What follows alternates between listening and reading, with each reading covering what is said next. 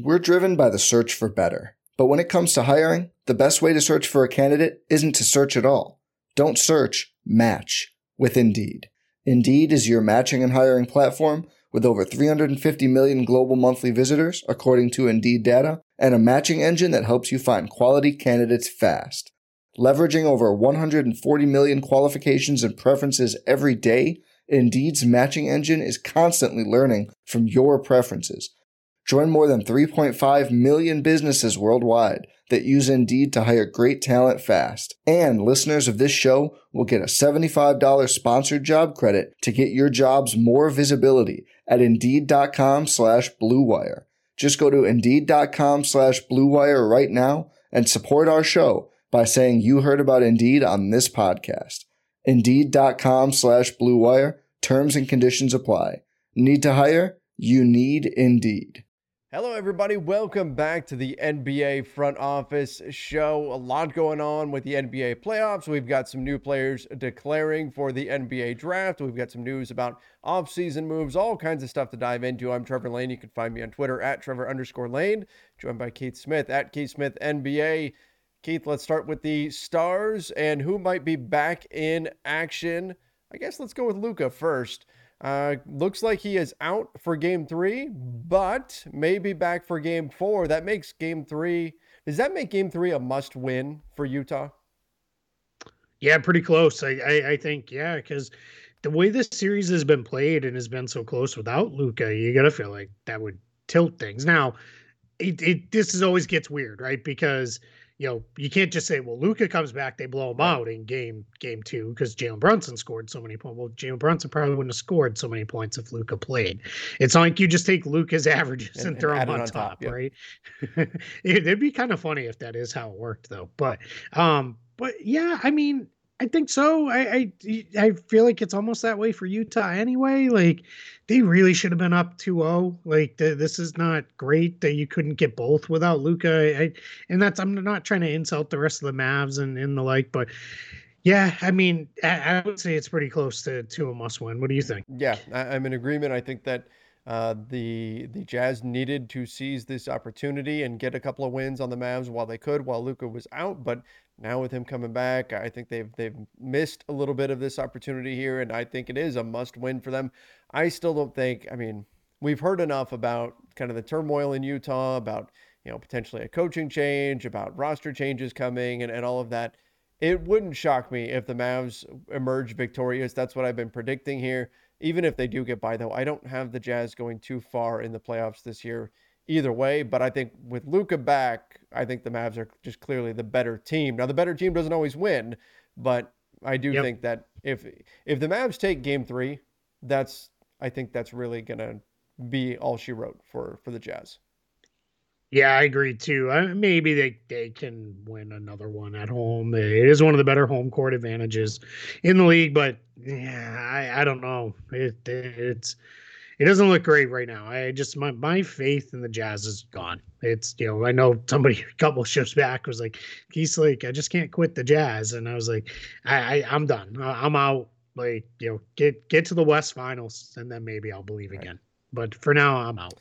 Like, and I'm not saying they're going to lose. Maybe they do win, but I'm not getting behind it anymore. Speaking of other players who are coming back, now we know with at least a decent amount of certainty, Ben Simmons is going to suit up not for game 3, but for game 4. Now, we've been talking all about this, that if it's 0-3, the series, if the Celtics win game 3, do you really bring back Ben Simmons for like do or die, like lose and you go home situation? Do you put him in that scenario? I don't know, but I mean, it sounds fairly certain from all the reports that Ben Simmons will indeed play in game 4. I mean, I think it's kind of a must-win game 3 for the Nets regardless. Oh, 100%. But the situation becomes a bit more bizarre if it's lose and go home and then you put Ben Simmons into the rotation. That's a tough spot to be in. I truly believe that if they lose game 3, that we'll either get there was a setback report and Ben Simmons isn't going to play in game 4, or we'll get we've decided just to hold back, or a straightforward, we've decided to hold him out. Because that doesn't make, that's just dumb. Because it can't, I'm not trying to disrespect the Nets, but you fall behind 3-0, you're losing the series. So what is Ben Simmons going to do in game 4 that's going to make you going to be so great that you're going to move on? And I get it. Maybe he comes in and he is amazing. And it's like, holy cow, this was everything the Nets needed to unlock them. And then they move on. But I don't know. I tend not to believe that's where this will go.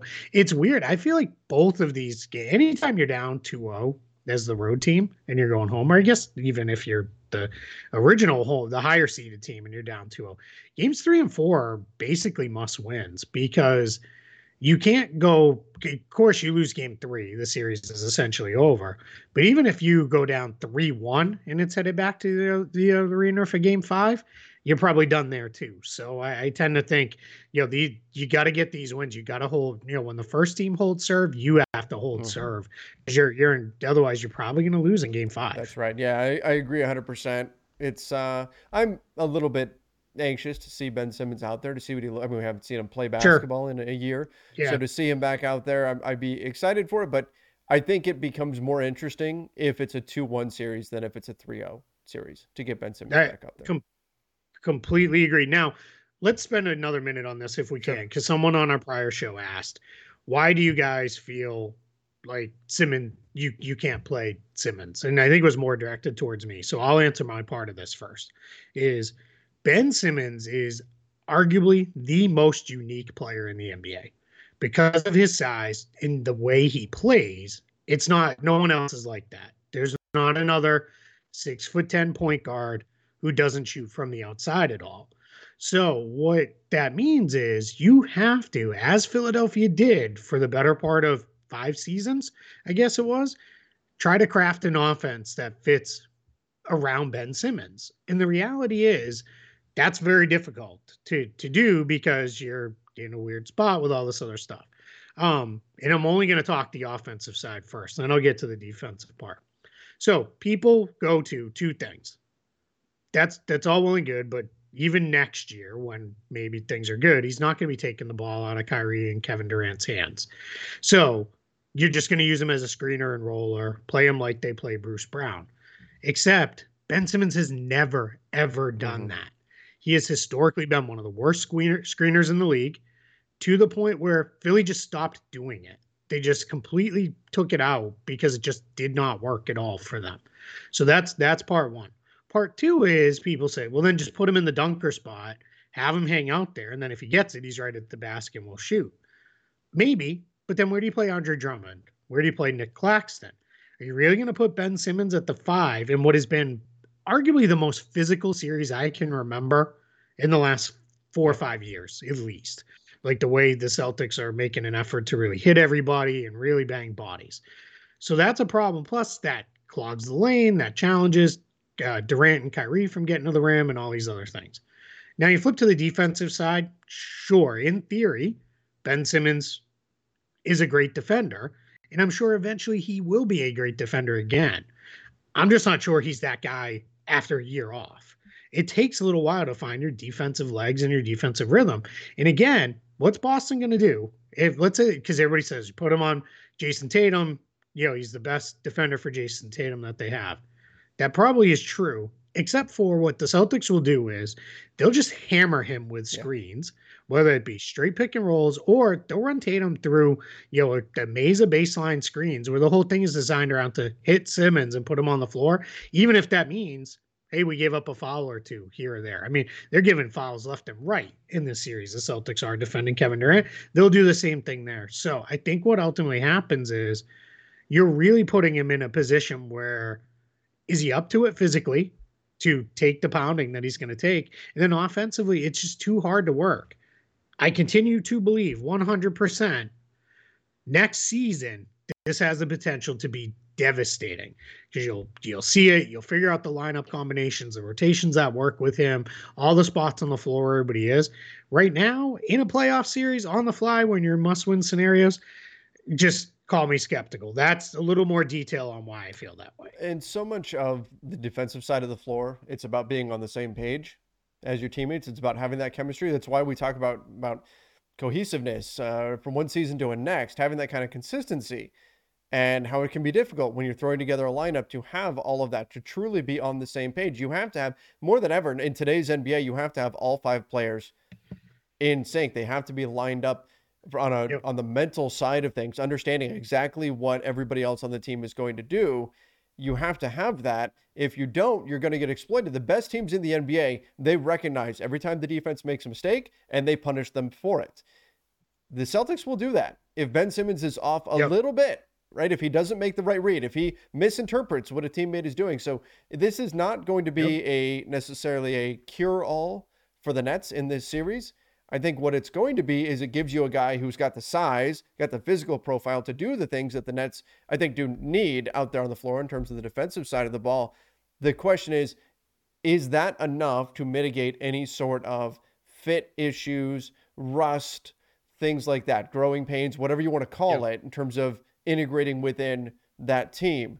We'll see. Maybe it is. Maybe it is. Maybe he gets out there, he gets in the open court a bunch, gets in transition, does some things on the offensive end there. Defensively, he's able to help them, give them that extra size they need on the floor, and then off they go. But I'm skeptical that that's what's ultimately going to happen. But again, I'm excited to see him play because I think he is an incredible talent, and I can't wait to see what he can do out there. But again, it's much more interesting if it's 2-1 series than if it's 3-0.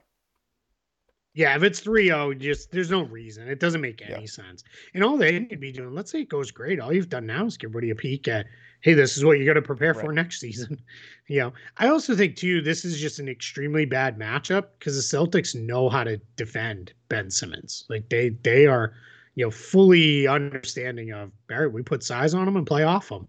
And he's not going to drive into size at the rim, so you just play, a mile off him. And now that we've said all this, watch Ben Simmons has spent the last year shooting nothing but threes, and comes out and he's going to be putting, drilling pull-ups and everything else. I mean, hey, if it is cool, like that's great. I mean, we've all wanted that for half a decade now. But yeah, so all right, let's move on. That's more than enough Ben Simmons talk. All right, let's go. Devin Booker is out 2 to 3 weeks with a grade 1 hamstring sprain. Yeah, this is not good. I still have to imagine the Suns are going to find their way past the Pelicans. I think it becomes a longer series, which you're waiting for Devin Booker to recover anyway, but I still think this is going to become a longer series. I don't see, like, if Devin Booker's never 100% again, I think that could take the Suns out of it, but I think they get past the Pelicans still. It might go a bit longer. The question is, what does it mean for next round? Because 2 to 3 weeks, and then if it's 3 weeks, then what happens from there? That's where things start to get dicey. But I have to believe the Suns can survive the Pelicans as good as the Pelicans looked in game 2. Yeah, I tend to think if the Suns, absolutely. If the Suns are who we think they are as a team, they should win this series. They even without Devin Booker, like that's if you're the number 8 seed going against the number 1 seed going against the number 8 seed. That I get it. The Pelicans went through a very weird season. They're not nearly as bad as their record looks, but you can't put it into a spot where it is you should not lose, right? That game, right? Like you're that series. You should win that series no matter what. Sorry, there's news breaking that we're going to cover next because it's Chris Middleton related. And I'm just seeing it, but we'll get to it. So I think the thing is here, it then becomes, though, as you said, it's just harder, right? Now you have to work harder to figure it out. You're going to have to maybe this is going to take 6 games instead of, 4 or 5. It's clearly not going to take 4 anymore, but maybe it could be 5. It's just going to be harder to pull off. Then it becomes, my worry is, because we're in agreement their Suns should still win. It's the next round, because we saw James Harden, a hamstring bothered him for a year. It's not sometimes hamstrings are tough and you're not right until you can really take downtime and really sit out and all that stuff. So now I hope this is one of those ones that he recovers quickly and he's okay and off we go. I'm nervous about this one just because of the nature of the hamstring injury. Yeah. It's those can be tricky. They can be prone to re-injury. They can be, he's dealt with hamstring issues before. I mean, not great. Certainly not great. I hope that he's able to come back and be healthy. I hope the Suns are able to put themselves in a spot to still win without him. But I think this just throws a lot of question marks out there. It is now now it's more. I'm not saying it is likely, but it's more likely now that the Pelicans are able to pull off an upset. I don't think it's going to happen. I think the Suns will still win. But then what happens next round? Where do you go from there? It's going to be a bit more dicey now for the Phoenix Suns. Again, hopefully Devin Booker gets back, and hopefully the Suns can tread water while he's out. But the playoffs can be pretty unforgiving with stuff like that. So we'll see what ultimately happens here. Yep. And again, just hopefully, fingers crossed, he does heal up. You mentioned the Chris Middleton thing. Yeah, Woj reporting that he has an MCL sprain in his left knee, reevaluated in 2 weeks. Again, we always say this, reevaluated does not mean return. That means in 2 weeks they're going to check and see where he's at. That's a big blow for the Milwaukee Bucks and their playoff hopes here. Again, losing to the Chicago Bulls last night. It's similar situation, really. Like I think the Bucks will probably survive the Chicago Bulls even without Middleton, although it becomes a much bigger question mark there. But next round, what does that look like? That's where things start to really become a tough sell for Milwaukee. And I had Milwaukee as probably my team coming out of the East. If Middleton isn't back, if he's out for round 2, I don't think they get through the second round. We're driven by the search for better. But when it comes to hiring, the best way to search for a candidate isn't to search at all. Don't search, match with Indeed. Indeed is your matching and hiring platform with over 350 million global monthly visitors, according to Indeed data, and a matching engine that helps you find quality candidates fast. Leveraging over 140 million qualifications and preferences every day, Indeed's matching engine is constantly learning from your preferences. Join more than 3.5 million businesses worldwide that use Indeed to hire great talent fast. And listeners of this show will get a $75 sponsored job credit to get your jobs more visibility at Indeed.com/Blue Wire. Just go to Indeed.com/Blue Wire right now and support our show by saying you heard about Indeed on this podcast. Indeed.com/Blue Wire. Terms and conditions apply. Need to hire? You need Indeed. No, I mean, I've been saying it for months. Suns, Bucks are my pick, and I felt no reason to move off that, even as the matchups and the seeding came down and everything. I felt like they were the two best teams and that they would get there. I'm less certain they're gonna win this first round series. I'm nervous for them. They should be down 2-0. They were bad, really, really bad in game 1. The Bulls were just way worse. Like, the Bulls literally could not make a shot in game 1. I mean, that was one of the worst shooting performances you're ever going to see in any kind of game. This is tough because this is minimum 2 weeks is the rest of the first round. And as you said, your hope now is that you get done with the Bulls, get it done in 5, maybe 6, that Celtics Nets go 7, and then there's a couple days, and then you go, and then maybe he misses only a game or 2 of that second round series. If they're against the Celtics or the Nets, that's your really only hope. Like you're in trouble without Chris Middleton. What gets missed with him, I think, is Giannis is a completely different thing, right? When I say Middleton is their best off the dribble scorer. Right. It's not that Giannis isn't it, but Giannis is just it's off the dribble, overpower you and dunk on your head. Like, that's a different thing. Chris Middleton's a guy they throw it to when there's 5 seconds on the shot clock and it's created good luck. Like, Middleton's a guy they go to. We saw at the end of game 2, Drew Holiday struggled. Because that's not really his game. He's better setting guys up and then playing off those guys, which is fine. You need guys like that. But it is, I don't know, man. It is, I'm not going to pick the Bulls to beat them now, but it's going to be close. The Bucks are going to have a hard time. Just because the Bulls, they just keep coming. And Chicago found something with putting Caruso on Giannis at the end of the game. You can't do that all game. Caruso will foul out. He'll play 15 minutes and foul out. But last 5 minutes, put Caruso out there. He's going to put his body on the line. He's going to disrupt Giannis's dribble. He's going to pick him up at half court versus letting him, hit the arc with a full head of steam. They found something at the end of that with that. That's a last couple minutes of the half. last 5 minutes of the game thing, and you just hope for the best. But it's going to be tough for sure. Yeah, absolutely. This is, two major injuries that could take out two of the contenders right now, two of our favorites going into the playoffs. Yep. Yeah, tough times. That was my finals pick. I picked Suns over Bucks.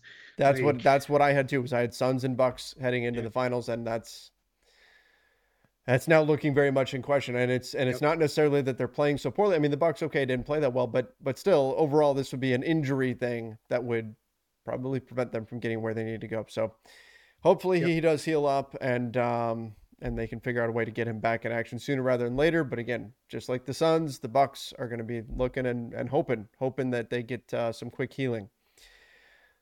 It just made me think of that song, Wishing and Hoping. Sorry, I won't say anymore on the show. That'll be a summer show too. Let's talk about it. So the NBA draft, we've got a couple of guys that Paolo Banchero and Chet Holmgren both declare for the draft. I mean, they're expected to be two of the top picks. Not a surprise, but still official now that they have declared for the NBA draft. Yeah, we're down to it for declarations to happen. It is on, it's essentially midnight on the 24th going into the 25th. It's really 11:59 p.m. on Saturday the 24th is the deadline to declare as an early entry candidate. Players then have up until 10 days ahead of the draft to opt out of being in the NBA draft, which I believe is, let me make sure, the draft is on the June 23rd. So the 13th at 5 p.m. is the withdrawal deadline. So players can opt out they've still got a while to opt out of the draft. And then the NCAA, I'd have to look it up and see if they still have that silly thing where their deadline's earlier. That's my bad. I don't know that. I will try to find that out. But it is, this is definitely a interesting thing here where we're seeing more and more kids are declaring, going through the process, the initial rounds of the process, and then figuring out, all right, do I want to stay or do I want to go back to school? And I think that's great. I think it is really good. We just saw Oscar, I think I'm going to say this right, Shibui. He was the National Player of the Year at Kentucky. He is going back to school, and it was reported he makes over $2 million from the NIL stuff. Wow. So great for him, right? I mean, this is awesome because this is a guy who, despite being a great college player, probably a mid-second round pick type of guy. And I like seeing these guys finish out your college run, feel pretty good about it. The NCAA still get that weird thing because of the COVID impacted seasons where guys can stay an additional year. So you're seeing a lot of guys stay for 5, some even 6 years in college. But I think this is a good thing with the way that the NCAA and NBA are working together on this. It's a lot more sensible about giving kids more information, really trying out the process, see where they're at, and then get back to school if that's ultimately where they should be. Some of them, Paolo Banchero, Chet Holmgren, Jabari Smith, they're never setting foot back on a college campus unless it's to catch a game or say hello to some friends. They are not. Yeah, those guys are done. But guys who are late first rounders, second rounders, potentially undrafted guys, like this is good that they can get back to school. And, hey, even if you make $20,000 off the local sandwich shop in your college town, that's $20,000 that you can now make because the NCAA finally smartened up, and after years and years of profiting off the kids, they're actually letting the kids profit off themselves a little bit, which is awesome. Yeah, absolutely. Another weird, and it's smartened up or lost lawsuits. We'll let people battle out the semantics. I know one we wanted to talk about. Shaedon Sharpe from Kentucky declares for the draft, and there was a little bit of weirdness in terms of he hasn't really played much recently for certain reasons. Did not play at Kentucky this past year in what was his freshman season because there were questions about his eligibility. In order to play in college, you have to have graduated from high school, and there were questions of did he actually really graduate, did he graduate on time, all these other things with this. So he, without playing, he's expected to be a high lottery pick because people are that high on him, and he's gonna head into the draft. This is kind of similar to Enes Kanter back in the day. didn't play, I believe, at Mhm. Kentucky because there were eligibility questions, and they held him out. And then he was I believe, fourth overall pick in the draft when he was selected. So that's kind of where this could go. I don't know, he's going to be fourth, but it's probably going to be a lottery pick. And we'll see where it goes. There was a report earlier today. I looked, I could not find who it was. It was a college basketball reporter that said they reached out. His high school has answered and confirmed he attended, he graduated.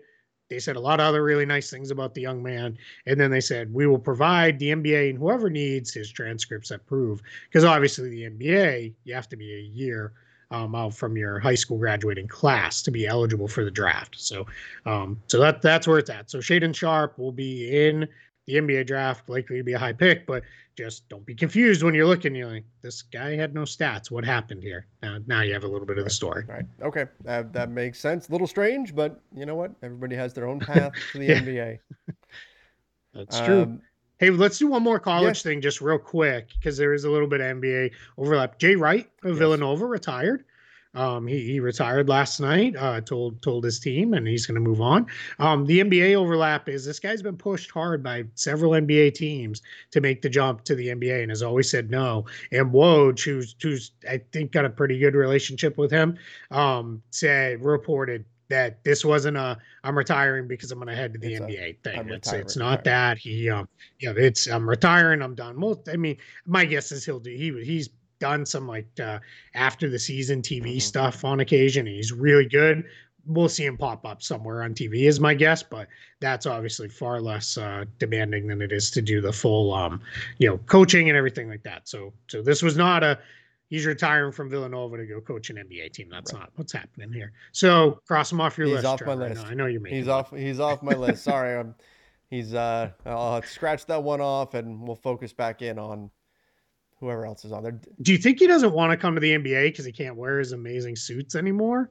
Because he'd look out of Well, he place because can wear them. they dress He would just down make now? everybody else I look mean, he bad. That's could. all. He just look He weird. can Yeah. wear them. He look He's weird, not. right? I mean, I He guess he doesn't could. have to Yeah, wear them, that's but he true. can.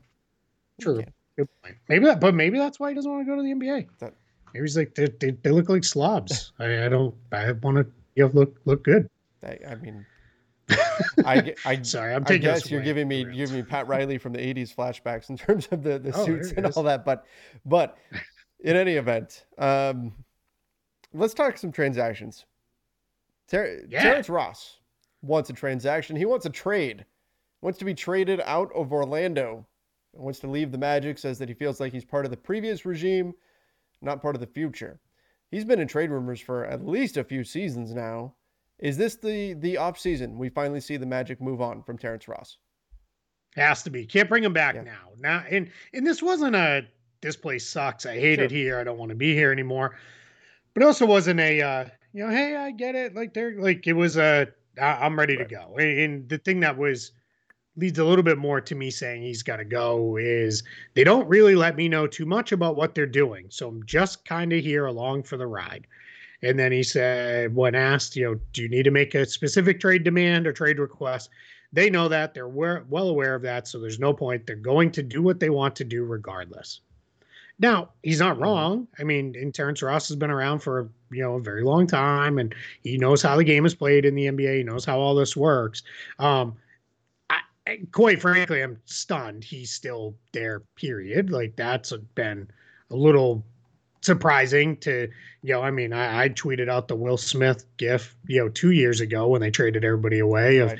I'm looking at the empty room, and then this past year I was like, can't believe this is still going on. And I just wrote for Spot Track in the first offseason preview, which happened to be the Orlando Magic. Promise there was nothing, I didn't know anything. This came, by the way, this report from Kobe Price, who's the new beat writer for the Orlando Sentinel, covering the Magic, doing a great job there. He I wrote, it's time to trade Terrence Ross. Like, you got to get this done. He's got an $11.5 million contract next year. Very Yep. tradable. That's barely Expiring. above expiring, barely above the mid-level exception. He didn't have a great year this past season. Really struggled to shoot the ball. He's now, let's see, he is 31 now, so he'll turn 32 halfway through next season. He's 10 years under his belt, but in theory, still he can be a guy who I think could shoot pretty good off the bench for a team. He's done that for a number of years. He's not a great defender, but he's also not a complete turnstile out there either. Can get out and run a little bit in transition too. So my guess is the Magic will find a return for him. Probably a second round pick, maybe a young player. Maybe he gets put into a bigger trade package that returns, bad salary. Maybe I don't. It's funny. I just kind of was playing around with some stuff, doing some off-season work, and I was like, maybe Orlando's the team that says, you know what, we'll take Russ and sit him and see if we can work a buyout. I mean, could you get Gary Harris via sign and trade? Because right, you'd be moving Russ, so as long as you don't get too crazy with the money, Ross and somebody else, and dip under the tax apron maybe if you're the Lakers. That everybody got focused on the Hornets, but that you could maybe find something workable there to get a couple veterans in. So but it's if I was the Lakers, shoot higher. I would hope, but and I like Gary Harris as a player, but yeah, I mean, if you're the Magic, you had those few weird veterans: Robin Lopez, Gary Harris, Terrence Ross. Lopez, I think, could be back. They liked what he did as the veteran center. Harris and Ross, I don't think there's any chance either one of them is back next season. Yeah, I agree. On the Russ thing, the challenge is the Gary Harris sign and trade triggering that hard cap. That's something. Yeah, you'd have to get under the apron. Yeah, you'd have to figure out a way to clear some space there. But in any event, it's an interesting landing spot if they were willing to buy him out. Robin Lopez, look, I mean, it's close to Disney World. We've talked about it, so that doesn't hurt. That doesn't hurt to sell him and keep him around. And he seems like the kind of veteran that would thrive in that type of scenario. So, last thing that we got. All right. The Cavs, they want to keep Colin Sexton, Darius Garland, and Karis LeVert together. Now, the last two, okay, yeah, right, no problem. But Colin Sexton, that's a little bit of a surprise. We had heard that they were trying to potentially move him at the trade deadline, try to find a new home for him, see if they can get something that can help them win right now. Of course, he had a season-ending injury. What do you think about this? About the Cavs kind of saying that we want to try to keep him restricted free? Is this to try to scare away suitors, or do you think this is legit? They want to move forward with Colin Sexton, Darius Garland, Karis LeVert as their trio. With threats to our nation waiting around every corner, adaptability is more important than ever. When conditions change without notice, quick strategic thinking is crucial. And with obstacles consistently impending, determination is essential in overcoming them. It's this willingness, decisiveness, and resilience that sets Marines apart. With our fighting spirit, we don't just fight battles, we win them. Marines are the constant our nation counts on to fight the unknown. And through adaptable problem solving, we do just that. Learn more at marines.com. Yeah, for what it's worth, too, Colin Sexton also said he wants to be there as well. So I think that's important to factor in. I think Cleveland's now turned that corner, right, where guys are saying, hey, we're building something here, and I want to be a part of it, which is awesome, right? And why not, right? Because you really have a pretty young core with Allen, Mobley, Garland, Okoro, maybe. Their season probably goes a little bit better if Colin Sexton doesn't get hurt. It's just the money needs to be right for Colin Sexton. Unfortunately for him, he wasn't able to get back this season off the injury, so that's a little concerning. I just don't know what even feels fair value for him now. Probably, I would feel good if from both sides, if it's something like 15 million annual average value there, because then that kind of is there. If I'm Sexton, maybe I consider a little bit of a shorter deal and get myself back on the market if I could. With that, this could be one too where maybe this gets a little ugly and the Pistons or one of these other teams with cap space decides to jump in there and throw an offer sheet around there. Yeah, I'm a big Colin Sexton guy. I think he's awesome. I really do. I hammered this, I think, in the early days of the show. He's not this inefficient guy that people make him out to be. He's not some gunner who's scoring 25 points and shooting 35%. He shoots pretty well from the floor. And I think we saw how valuable he was. I was disappointed with the LeVert fit. And the minute Sexton went down, I started hammering LeVert to Cleveland. Even before Rubio went down, and then then I was like, they've got to do this now. But man, he didn't look good in the play-in tournament.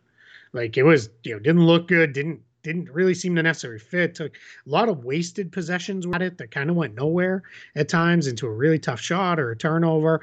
But he's under contract for another year. You need 3 guards. I mean, that's clear to anybody at this point, ought to be, or at least 3 ball handlers. And LeVert has enough size. You could, in theory, if Allen and Mobley are out there to back them up, you could probably play them together, for stretches, those 3, because LeVert has a little bit of size.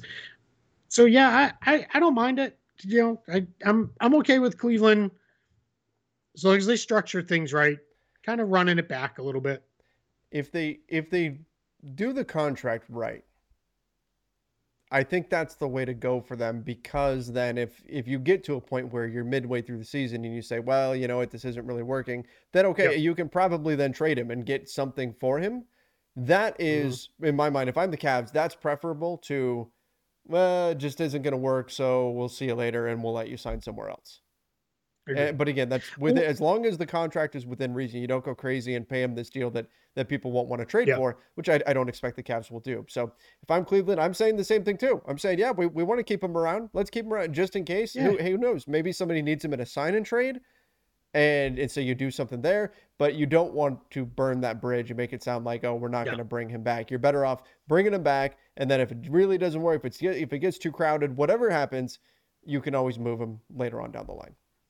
Well, and what you said there, if it gets too crowded, if it's not working out with one of them having to come off the bench, most likely, you could always move LeVert too. Sure. You could always try to flip him later. Somebody was kind of saying, man, they do this. It was maybe in the comments on that article that came out. This is mostly coming out of The Athletic. Kelsey Russo did a kind of end of the year wrap up on the Cavs. But man, it might have this where I saw it was like, if we do this takes, remember there was a lot of talk of, they'll re-sign Ricky Rubio, and they can because Rubio is an ending contract. He wasn't waived by the Pacers going into all that stuff. So that's a little different the way that whole situation works out. But when you get into it, I don't know that takes him out. Maybe this says if Rubio is coming back and says, hey, I'll take part of your mid-level or whatever it is, give me $5 million of it. I'll rehab the first, probably half to 3/4 of the year, and then I'll come in as almost like your trade deadline backup point guard acquisition rather, and play it out that way. And maybe that frees you up. By then you've got enough data on, all right, what do we need to move one of these guys for? The big thing is I don't want to see Isaac Okoro get squeezed too much and lose too much time. He's too important to them going forward, but I think you can make it work with all of them and then just kind of let it sort itself out later. Don't lose talented players because you're going with a early mindset of this isn't going to work. I would rather see it not work and then try to handle it there. And you can always make an early trade too.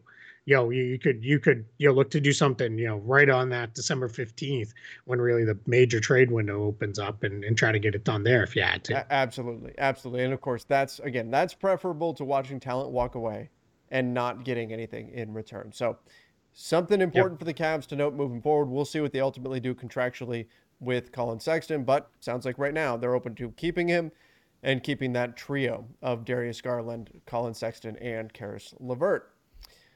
All right. Trevor, how awesome is it? We're starting to get little trickles of off-season stuff in here around the playoff stuff. I love it. Yeah, this is fun. Yeah, we're getting just enough to kind of like, let's go. Let's get into it. And they're like real things too. This isn't just, hey, let's talk for the 400th consecutive day about this made up Russell Westbrook trade, right? Like, welcome to my world. I know you. I was gonna say, I know you have to do that on the sister channel.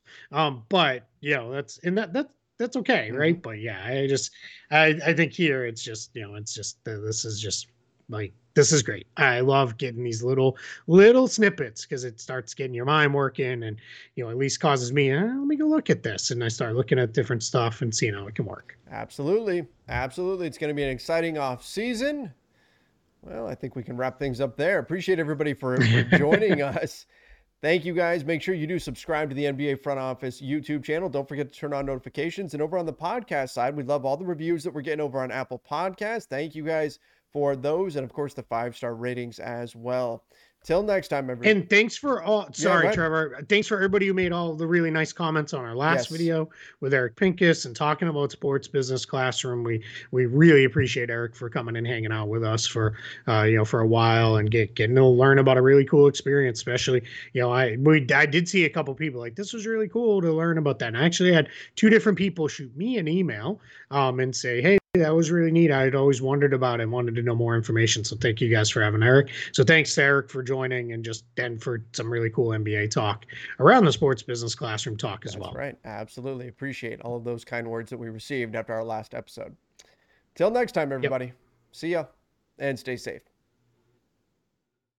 Every fan knows the right player in the right position can be a game changer. Put LifeLock between your identity and identity thieves to monitor and alert you to threats you could miss.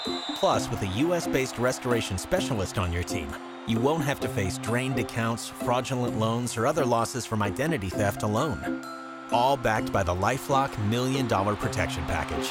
Change the game on identity theft. Save up to 25% your first year at LifeLock.com/aware.